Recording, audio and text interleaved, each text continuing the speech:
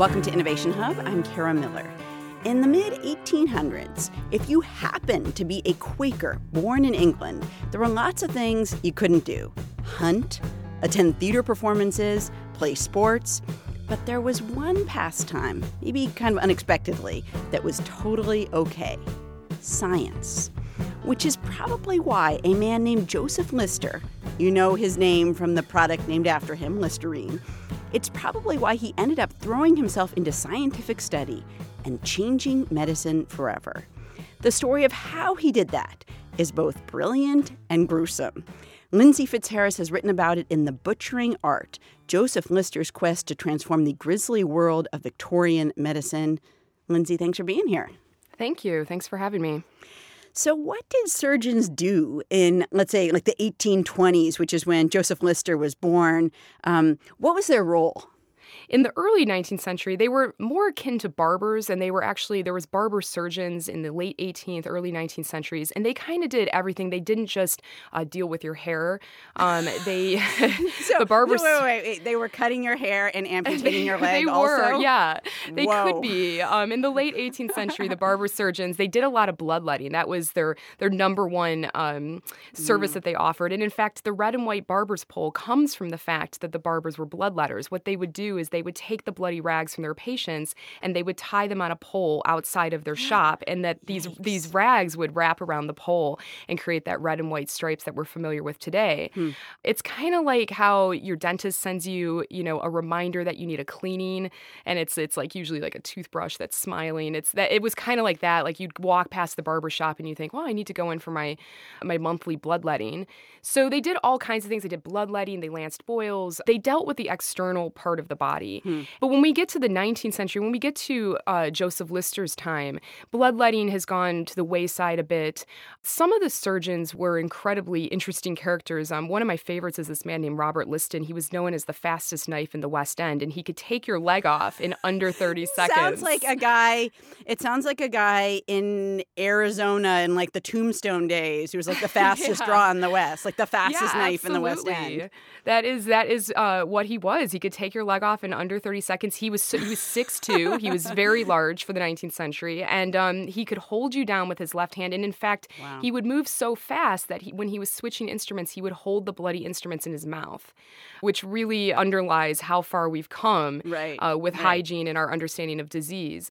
But if you were living in a pre-anesthetic era, you wanted someone like Liston. You wanted the fastest knife in the West End, because you certainly wouldn't want to be, struggling against the knife as your leg is taken off for a long period of time. And we're talking about also a time where there was basically no anesthesia. Yes. So the discovery of ether happens in 1846. And I think that if anybody thinks about the history of surgery, which might be unlikely, but if anybody has given it any thought, they think of the moment that anesthesia is discovered. It's the age of agony is over. We have conquered pain. You don't have the patient struggling against the knife anymore. But what happens is people don't understand that germs exist. So actually, surgery becomes much more dangerous immediately following the discovery of ether, because the surgeon is more willing to pick up the knife. He's more willing to go deeper into the body. And as a result, these operations become slow-moving executions and post-operative infection rises. So I want to go back to Robert Liston for a second. And Liston and Lister have similar names, but they are not, they're not related. But Robert Liston, this, as you say, like overpowering surgeon, incredibly fast at cutting people up. You tell this story of one time when he did a surgery, and not only did the patient die, but there were more deaths, even though he was only operating. I don't know how you can kill other people who are not being operated on, but do you want to tell that story? It's an impressive feat. It's one of my favorite stories about Liston. He's sort of a bigger than life character, and he adds a lot of color into the butchering art because of that. But he was operating on a patient. He was removing the patient's leg, and he was moving so fast that he accidentally took off his assistant's finger. And as he was switching instruments, he slashed the coat of a spectator, and that guy died of fright. And the assistant died of fright. That's what it said in the historical record. He died of fright, which is impressive in and of itself. The assistant died of gangrene later. His hand became infected, and the patient died as well. And so it's kind of jokingly referred to as the only operation with a 300% mortality rate. Let's talk about how medicine was changing at the moment that Joseph Lister got involved? I mean, obviously, we've got these huge problems with, as you say, surgery is kind of up to the whims of however good your surgeon is, which might not be good at all. We've got dirt problems, in hospitals. And into this, Joseph Lister comes into these very dirty hospitals. And, obviously, he wants to be a doctor. What is happening at the moment that he gets into medicine? Well, he enters medical school in 1848, and at this point, the hospitals are growing. There's these big urban hospitals that are springing up because the population is also exploding at this time. But keep in mind that the hospitals were only places that you went if you were poor. Okay. You didn't go if you were wealthy or middle class. You were treated in your own home. And it was also really what historians call the deserving poor, because you still had to bring some level of income to cover various fees associated with it. For instance, some hospitals charged you for your inevitable burial because it was so expected you were going to die in these places. Other hospitals charged you if they deemed you extra foul. So these places were grimy and dingy. In 1825, a patient had wriggling maggots and mushrooms growing in the damp-soiled sheets of his hospital bed. And what's crazy is he didn't even feel the need to complain about this. It was so expected that these were the conditions. So this is what Lister steps into in the 1840s when he enters medical school. You write about a hospital where there was a chief bug catcher. Yeah, that's right. Yeah, I always say the best that could be said about these early Victorian hospitals is that they were a slight improvement over their 18th century predecessors, which isn't saying much because you're right. The bug catcher was paid more than the surgeon and the doctor in the 18th century. And there's a guy named Andrew Cook who is the bug destroyer, and he claims to have rid 20,000 beds of lice. So when you consider there was that many lice in the hospitals, you can understand why he was paid pretty well. Right. So into this comes Joseph Lister. Yeah, so Lister inherits this grimy world, and it had reached such a problem that it was seriously suggested that the only way to control infection was to just burn the hospitals down from time to time and just start anew. And I kind of love that imagery, this idea of, you think of the hospitals today, just like imagine burning these buildings down. This is the world that he steps into. And I always like to remind people, too, that going into medicine, making that decision was a dangerous one as well, because this is a time before mass vaccinations. It's a time before antibiotics. People are dying of diseases like smallpox. You're exposing yourself to huge dangers as you walk onto these wards. And as a result, a lot of medical students and doctors and surgeons died being exposed to these patients. I mentioned before about Joseph Lister was maybe a little unusual because he was a Quaker, had this family that was, observant in many ways. But one of those things, as I said, is like that science was okay. And in fact, a lot of Quakers were really into science because some other things were prohibited. And Joseph Lister's father had a really good, for the time, microscope. That's right. Talk about how microscopes impacted Lister and what he would go on to do. The microscope is very important to the story I tell in The Butchering Art. The microscope had been around for quite some time by the 19th century, but it wasn't accepted as a medical tool. A lot of people in medicine thought that it would make for lazy clinicians, that doctors would stop using their eyes or trusting their eyes to diagnose patients. The other thing was that if you think about it, you're looking down a microscope and whatever you're seeing might not actually impact how you treat a patient ultimately. So it was seen as sort of a frivolous instrument. Why would you use the microscope in medicine? But as you say, Lister was a Quaker, and his father had this huge interest in the microscope. He actually makes a lot of improvements on lenses. And Lister grows up with the microscope. So when he goes off to medical school in the 1840s, he brings with him this unusual instrument. And it's really because of his exposure to the microscope and his father's interest in science that he's so receptive to Louis Pasteur's germ theory down the road. And I like to say that this is a love story between science and medicine because it's one of the first instances where a scientific principle, which is germ theory, is applied to medical practice through the development of antisepsis.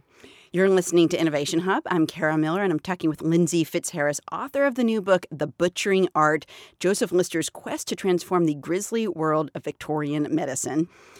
And before Lister knew about the work of Louis Pasteur, I assume people just would go from one hospital bed to the next hospital bed and essentially give the second patient the thing that the first patient had because they had no idea that they were transporting germs. Oh, yeah, absolutely. Yeah, I mean, okay.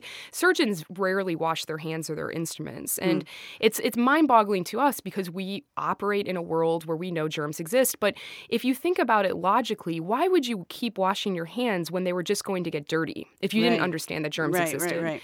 So, I mean, it was just such an unhygienic time. Now, there were other people who were working on this problem. Florence Nightingale was working in parallel with Lister on a hygiene movement. She actually didn't at first believe that in germs. She thought that that was a step too far. There was also an Austrian physician named Semmelweis. He was putting together this idea that if you wash your hands before treating patients, that postoperative infections or infection rates in general go down. He was eventually put into a lunatic asylum. His colleagues called him the hand washer. Yeah, and he kind of Really? died this very sad end to his life. But the difference between Semmelweis and Nightingale and some of these other people who were working on this problem and who were working in general on improving hygiene in the Victorian period is that they didn't have the agent by which disease was spread. And that's really where Lister comes in. He takes Louis Pasteur's germ theory and he puts the connection together that this is what's causing disease. And that's really Lister's contribution. So amidst all this sort of professional development and advancement of Joseph Lister, his sister gets breast cancer. And at the time, it sounds like breast cancer was something that was pretty close to fatal because it was hard to take a breast off or to do a major operation because you'd have a huge wound and you would just die from that wound anyway. It would get infected, right? Yeah, I mean, the mastectomies have been going on for quite a long time, even 17th and 18th centuries, again, without any anesthetic, which is mind-boggling. My own mother had a double mastectomy 5 years ago, and when you think about how routine it almost is in medicine today, it just shows how far we've come.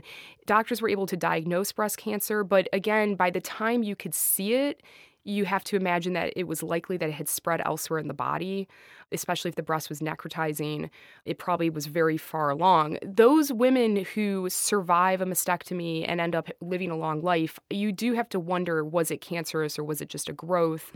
But you get plenty of stories of mastectomies.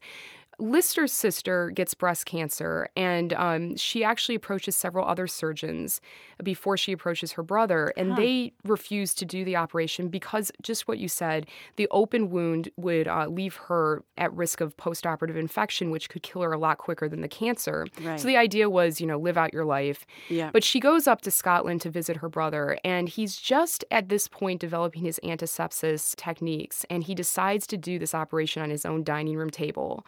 And it takes it out of him emotionally, as one can imagine. But she does survive. She doesn't develop any postoperative infection. He's very careful to clean everything beforehand as well as clean out the wound afterwards.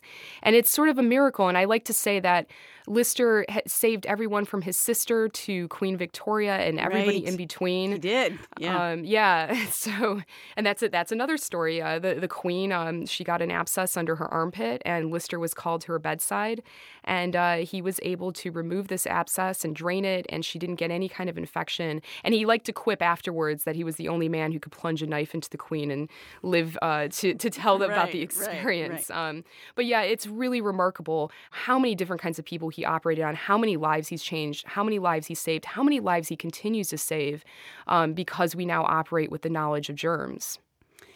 So obviously he, to some degree, is a celebrated figure, or he never would have been asked to help treat the Queen. But can you talk about the resistance to his ideas about, this is how things should be, we should use antiseptic, things should be clean, this is the way surgery should be going forward? Yeah, I mean, there was a huge amount of resistance, unsurprisingly. Whenever a paradigm is broken and a new paradigm rises, there's always resistance within the medical and scientific community. And actually, I hope people within these communities read this book and realize that, what we know today isn't going to be what we know tomorrow. And what are people going to say in 50 or 100 years about us?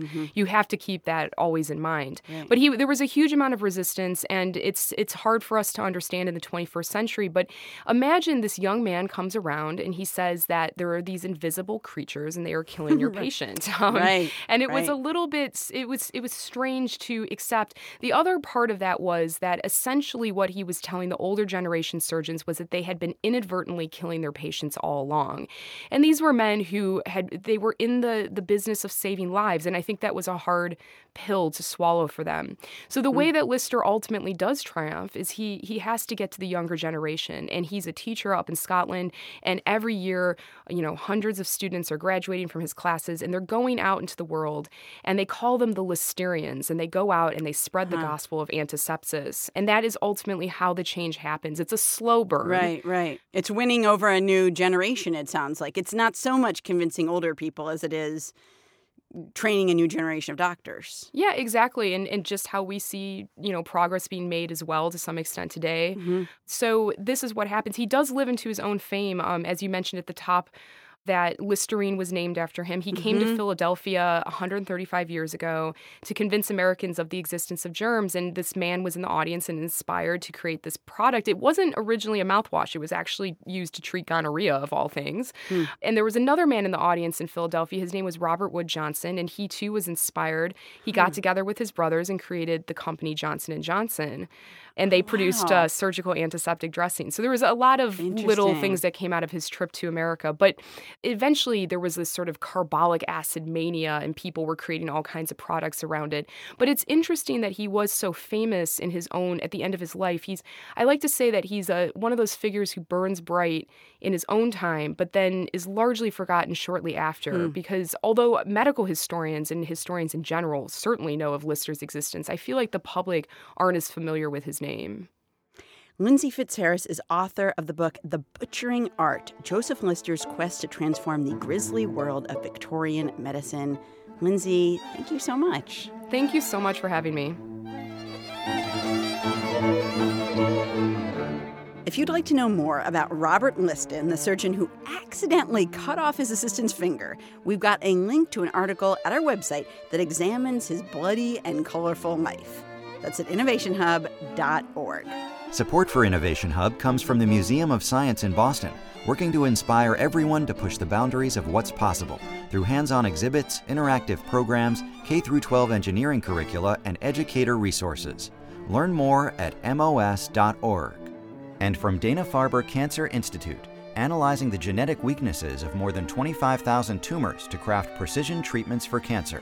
More at danafarber.org/beatcancer. On January 20th, 2017, thousands of people converged on Washington, D.C. because a new president was being inaugurated. But ask yourself what sounds like kind of a stupid question. How did they know an inauguration was going on that day? Well, presidential inaugurations have been taking place on January 20th for almost a century now, and they happen like clockwork every 4 years. You could have found that info in newspapers, online, in magazines, in books. You could have planned for years to show up on January 20th and witness someone being inaugurated as president. The next day, January 21st, thousands of people again converged on Washington, D.C., but this time it was for the Women's March, which was most prominent in D.C., but of course it also happened all over the world. So same question, how did people know about it? The answer is very different. Just a couple of months before, in the wake of President Trump's election, several people started Facebook pages, and they encouraged friends to march on Washington and protest. The fact that millions of people around the world heeded that call says a lot about the power of social media to organize. But whether protests have any real teeth, like any staying power beyond that initial burst of excitement, is an open question. Zeynep Tufekci is an associate professor at the University of North Carolina, and she's the author of Twitter and Tear Gas, The Power and Fragility of Networked Protest. Zeynep, thanks for being here. Thank you for inviting me. So as I was talking about these big protests in January, there have always been these major marches with big political impact.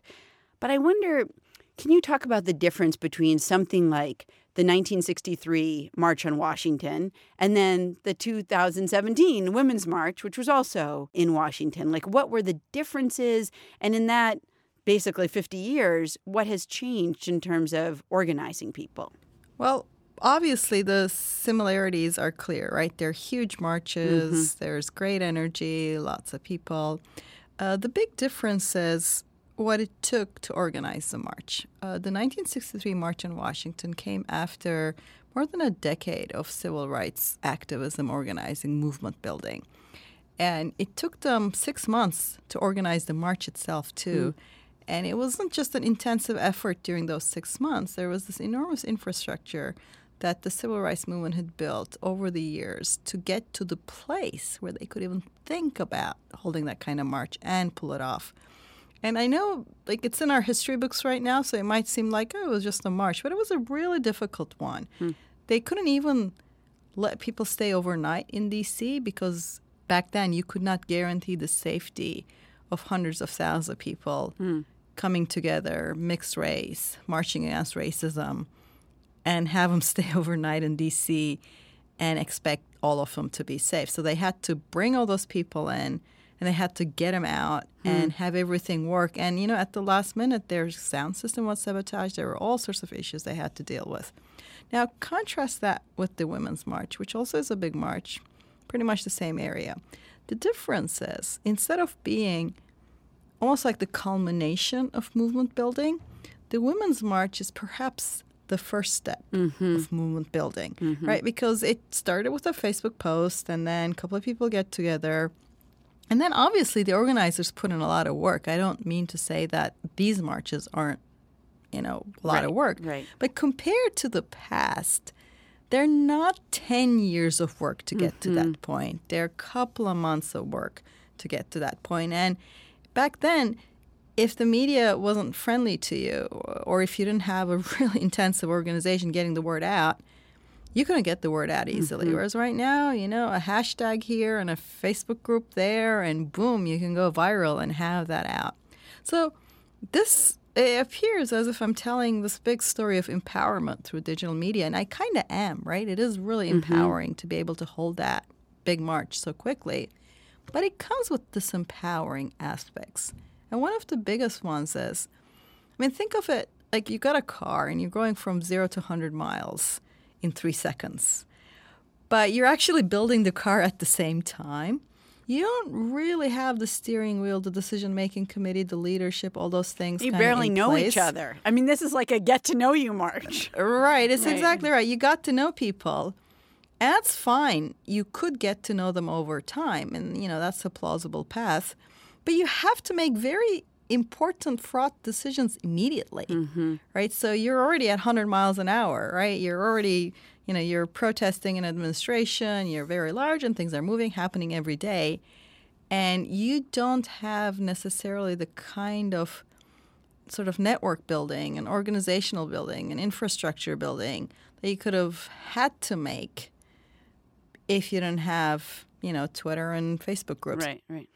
I think it's actually really interesting that, as you say, like the 1963 March on Washington was not really necessarily about galvanizing people. It was like saying, we've been doing this work on civil rights for years in small ways all over the country, you know, in these ways that maybe passed unnoticed. But here, we're going to make you, the public, the government, notice it. You know, like this is the culmination. And that is so different from the Women's March. And with the Women's March, I remember people being interviewed on television walking away saying, this inspired me. I'm going to go do something now. Like, I want to run for office, or I want to contribute, or I want to volunteer. Like, this is a good first step. Right. So today's marches, large marches like this, are absolutely, they operate exactly what you said. They operate as very good first steps. They energize people. They give them direction. You get to know lots of people who think like you. The open question is, will those people do everything else? Because that takes time. And the second open question is, will they be able to do it in time? Because, I mean, let's think about the U.S. context, right? The obvious next point for the United States political situation is the 2018 midterm elections, right? Exactly. It may well be that people are a little blinded by the sizes of the marches. But what I try to tell people is that I study social movements and internet, right? And I think the internet has kind of put springs to your feet if you're talking about the march. You can jump really high with those springs when it comes to marching. But they're jumping on a trampoline, and they're going to get off that trampoline, and they're going to have to, run a marathon. And in the past, if I saw them jump that high, I might have said, yeah, they'll probably run that marathon. Whereas right now, I don't know. It's an open question. You've pointed out that when the Tea Party got inspired about 10 years ago and held protests, which also happened to be the same time that the Occupy movement was out there holding protests, that the Tea Party ended up with over $1 billion to organize primary challenges, whereas we're not looking at anywhere near that kind of money so far to left-leaning groups. How do you think that happened? So just to compare how these things fared, what happened with the Tea Party movement is twofold. One, it was a very electorally focused movement. They didn't just protest. They got together very quickly in various locales, and they're like, how do we oust our congressperson? How do we primary the Republican? In fact, researchers found they were almost like political scientists. They knew ins and outs of political legislature and all that stuff very well. Why? And there's a lot of things they were misinvolved because they wanted to change and block various laws, and they want to really laser focus on. They were misinformed on a bunch of stuff, but how to make sure that bill gets stuck in committee, they knew that up and down. So the other thing that happened to them is a very sort of sympathetic billionaire stepped up and gave him lots of money and guidance. So if you want to sort of look at the 2016 version of this, in just 2016, just 1 year, most recent year, just the Koch brothers who helped fund the Tea Party movement, they spent about $1 billion, that's billion with a B as in boy, on down ballot races, up and down the ballot in the United States. And down ballot is really important because that's infrastructure, that's local infrastructure. That's what's going to get you the presidential race later, too. You're listening to Innovation Hub. I'm Kara Miller, and I'm talking with Zeynep Tufekci, author of Twitter and Tear Gas, The Power and Fragility of Networked Protest. I'm wondering if you can talk a little bit about the Arab Spring, which was this huge protest movement that was aided by technology, swept through parts of the Middle East several years ago. And in particular, this thought that people had that was like, wow, this is protest, this is change. But governments ultimately were able to thwart the technology, often thwart the protests. And in the end, protesters did not really win the day. So when I look at the public sphere now, 6 years after the Arab Spring, Arab uprisings, what I see around the world is that governments have figured out that they can't really block information. It's gotten really hard. I mean, even if you're China, there's hundreds of millions of netizens there. And they would be able to overpower the censorship apparatus if they were really motivated to do so. I mean, it's kind of hard. You can put a lot of resources in censorship, but even in the extreme case, it takes an enormous amount of resources, and it's only that much effective if the people are motivated. Right. But what you can do, if you can't block the information from getting to people, you can keep the information from being empowering. You can break the link between information and action by challenging the credibility of the information. And we've seen this with Russia. We've seen this with Russia. Russia is one of the innovators in this space. China does this professionally. They have a professional so-called 50-cent army. Allegedly, they were paid 50 cents for posts, but that probably isn't true, but the name stuck. So what they do is they create distractions around sensitive anniversaries or political moments. So if there's something going on that's important and that people are trying to pay attention and dissidents are like, oh, look over here, this sort of hundreds of thousands of people who are kind of coordinated secretly, they come and say, oh, look, here's something else. And it doesn't matter what that something else is. It could be some movie stars having an affair. It doesn't matter. Anything that captures people's attention means that there's going to be less attention, which is oxygen to movements, going to this other thing. Yeah, so there's all these things. How did you first become interested in technologically fueled protests? Well, that's a great question. I mean, the obvious answer is I'm from Turkey, and I grew up under the 1980 military coup. I was a child then. And you know how they say Eskimos have lots of words for snow? I don't know if it's true or not. Well, in Turkey, we have lots of words for coups. We have so many kinds that we distinguish them. By nature. I mean, it's kind of like, you have snow, you have flurries, you have, this, that, sleet. We have so many coups, unfortunately, that we distinguish them. And 1981 was a particularly harsh one. It was a military dictatorship, and it was very heavy censorship, and you couldn't get any news. There was one TV channel, right? So this is just, you had Little House on the Prairie all the time and things like that, which made no sense in Istanbul. Did you really watch Little House on the Prairie? And not only did I watch it, like we all knew Laura Ingalls and all the people.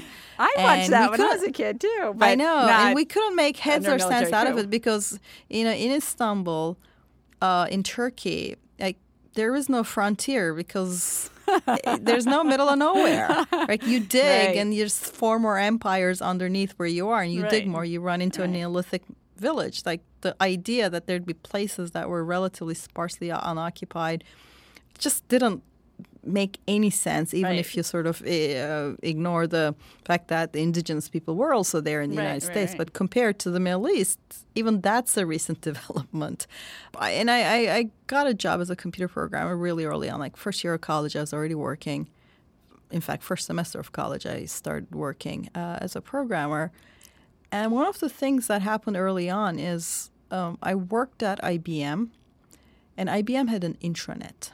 And that's a network that's internal to the company. And a lot of companies have them. The thing is, I got a sense of that intranet before I even experienced the internet because the internet hadn't yet come to Turkey. It took some time.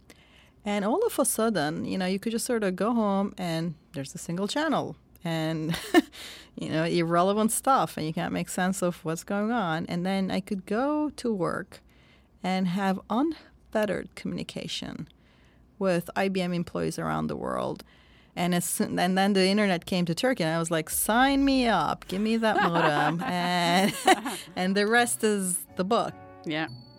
Zeynep Tufekci is an associate professor at the University of North Carolina. She's also the author of Twitter and Tear Gas, The Power and Fragility of Network Protest. Zeynep, thank you so much for your time. Thank you for inviting me.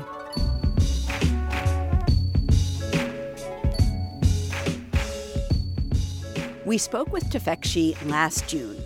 The elections earlier this month, which saw Democratic governors elected in Virginia and New Jersey, and Democrats picking up a whole lot of seats in Virginia state legislature, that may indicate that the protests earlier this year could actually be influencing politics. But we're going to get a lot more data in 2018.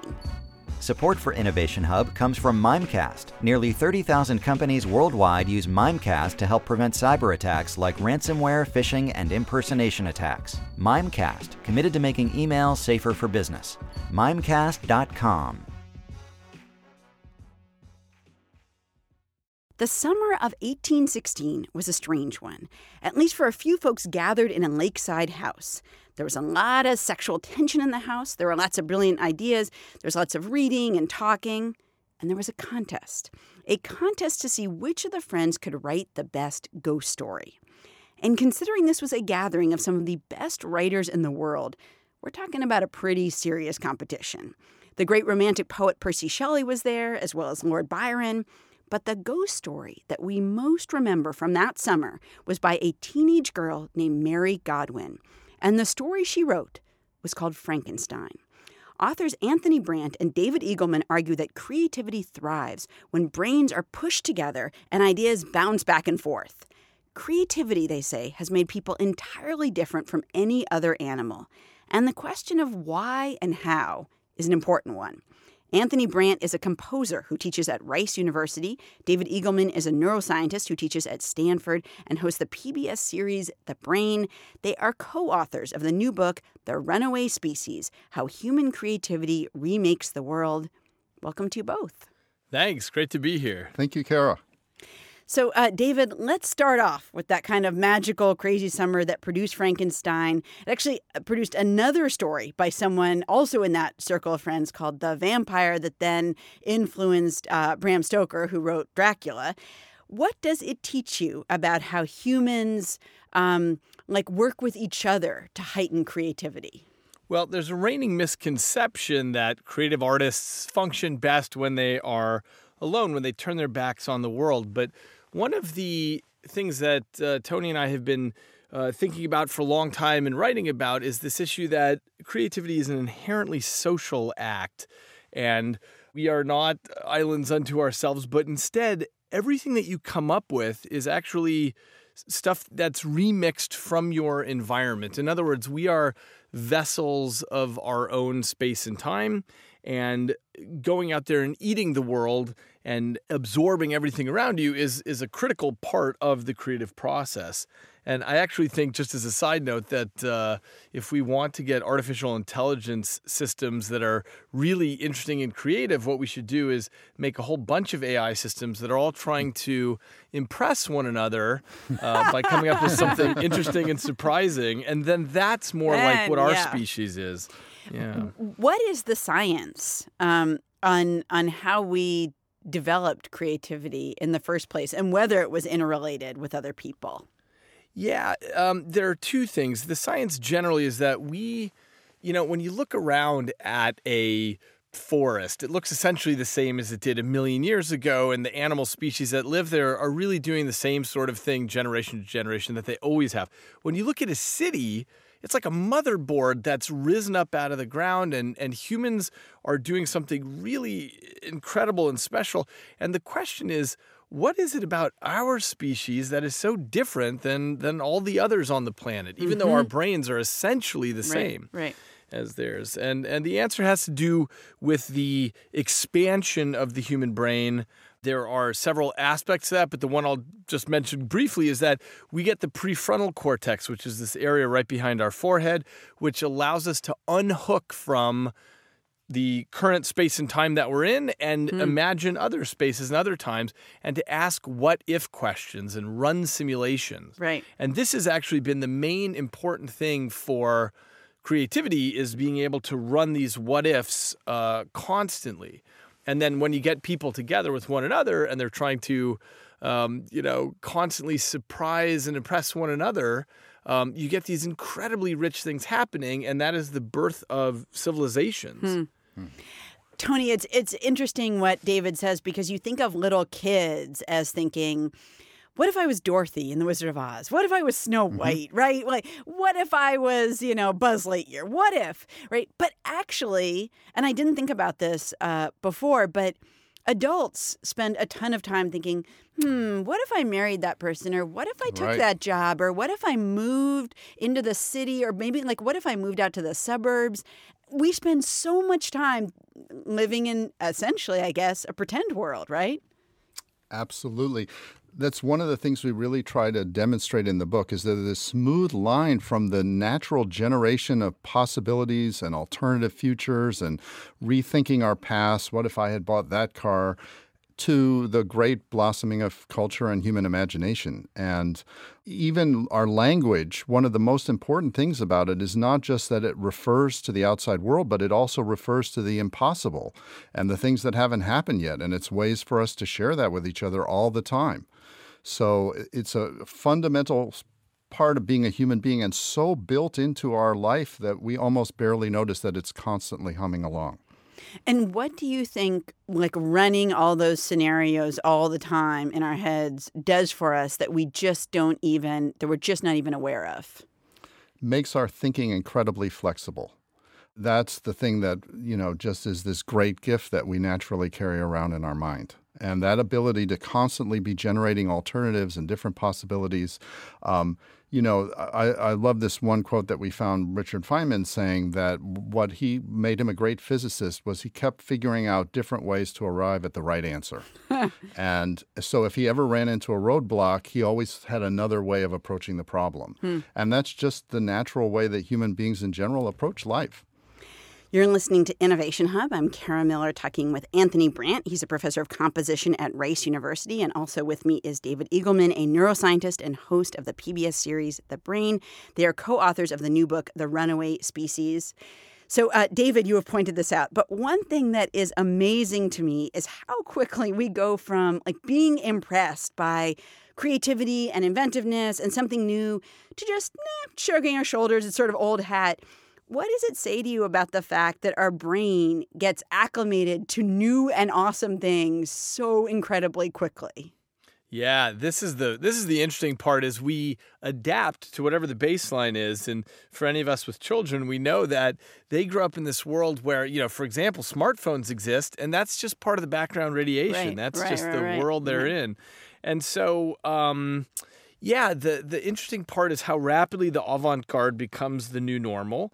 And the cutting edge of something becomes less sharp. So, the funny part about human brains is that we seek novelty all the time, and we get used to things rapidly. And this is part of the beauty. It's because we don't like, how do I put this? We like the familiar, but we also want the novel. And so where we end up is this range in between, right in between the familiar and the novel. And by the way, one of the things we write about, which I love, is this idea about skeuomorphs. Have you ever heard of these, Kara? No.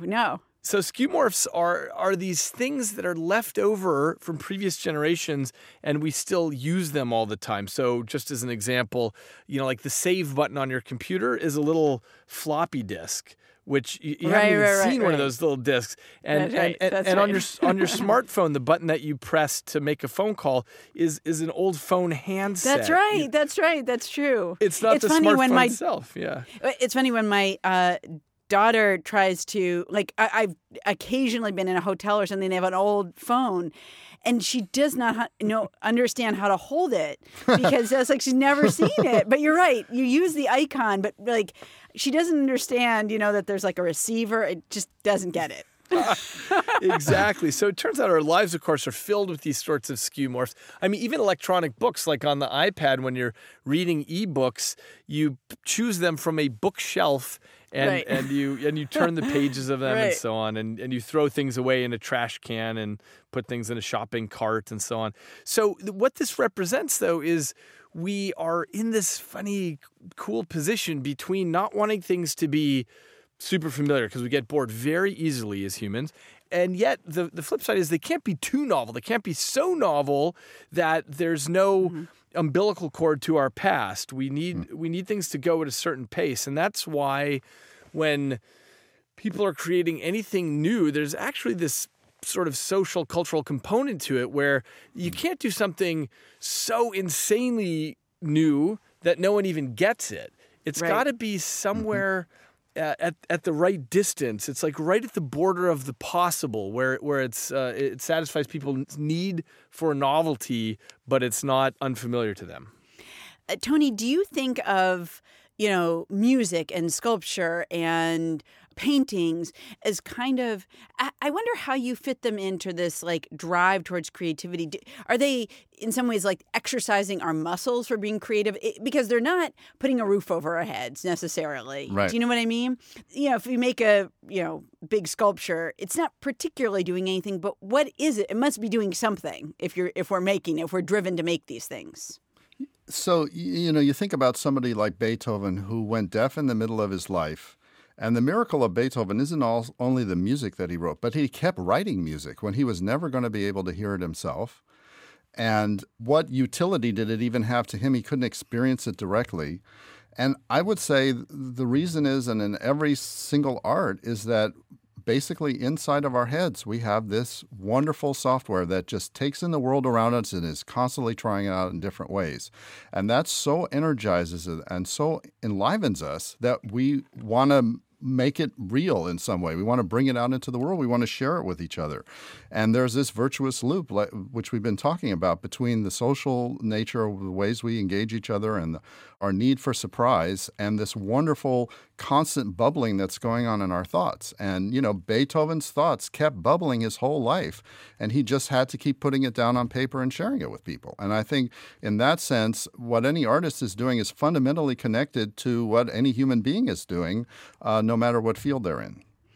But how do you, Tony, think about, if a school district is really trying to do well on tests, that are about math and about, and about reading, and you're thinking, well, gee, there's all these coding jobs and they pay six figures right out of school, and that's amazing. We've got to get kids into these. And then somebody says, well, how about playing the trombone? You say, well, that's nice, gee, but really, we've got to get these kids into jobs. How do you have that conversation about the trombone? So, one of the things we argue is that the arts are the most overt way to study the creativity that underlies any discipline. And you can do that from when you're very little. You're not dealing with dangerous chemicals. There's not complicated equations you have to deal with. So the kids can already getting a working knowledge of how creativity works and the principles of proliferating options and going different distances from community standards to test things out. All of that can be practiced when you're 5 and you're 6 and you're 7 years old. So I would say that's one reason.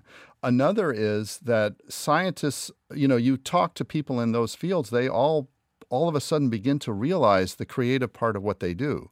Programming takes creativity, blending the different existing algorithms together to create some new functionality. And if you're constantly conditioned that rigidity of thought and arriving at an answer as fast as possible is the only way to make a living, you're really cutting off enormous possibilities. I wonder from both of you, finally, if there's a downside to creativity that you worry about. And an obvious one is we very creatively created nuclear weapons, took a tremendous amount of brain power and people thinking in ways that, people hadn't thought before. But I know there's some obvious downsides to that. So, David, do you want to go first? And then Tony, are there things that you worry about, or is there something like a downside or a dark side to creativity? I think we're unable to worry about it a little bit, just in the sense that with all human progress, there's always two sides to the coin. There's the good and the bad that comes out of it. We also get nuclear energy and ways of fueling spaceships to go into the next star system and so on. So this is something that we always face in human progress. But on average, I'd say we're doing pretty well. When you look around at the animal kingdom around us, everyone's just doing the same thing they've always done, and there's something really, really special about what humans are doing. Yeah, I would just say that, the creativity in our brain is just one feature of what makes us a human being, and we're complicated beings, and we have our flaws, and the social norms create certain problems. It shouldn't stop every child from having a chance to have art, in a sense, And yes, sometimes there are bad outcomes, but like David says, most of the time we are pointing towards a brighter place, and we just have to keep nurturing and cultivating that, and also try to be a more beautiful, constructive society. Anthony Brandt is a composer and professor at Rice University. David Eagleman is a neuroscientist. He teaches at Stanford and is host of the PBS series The Brain. They are co-authors of the new book, The Runaway Species: How Human Creativity Remakes the World. Thanks so much to both of you. Thank you. Thank you, Kara.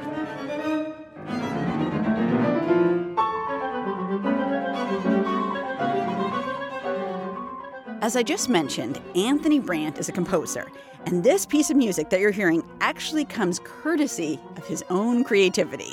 It's from the third movement of Four Score, which is for clarinet, violin, cello, and piano. We will have a link to more of his work at our website, innovationhub.org.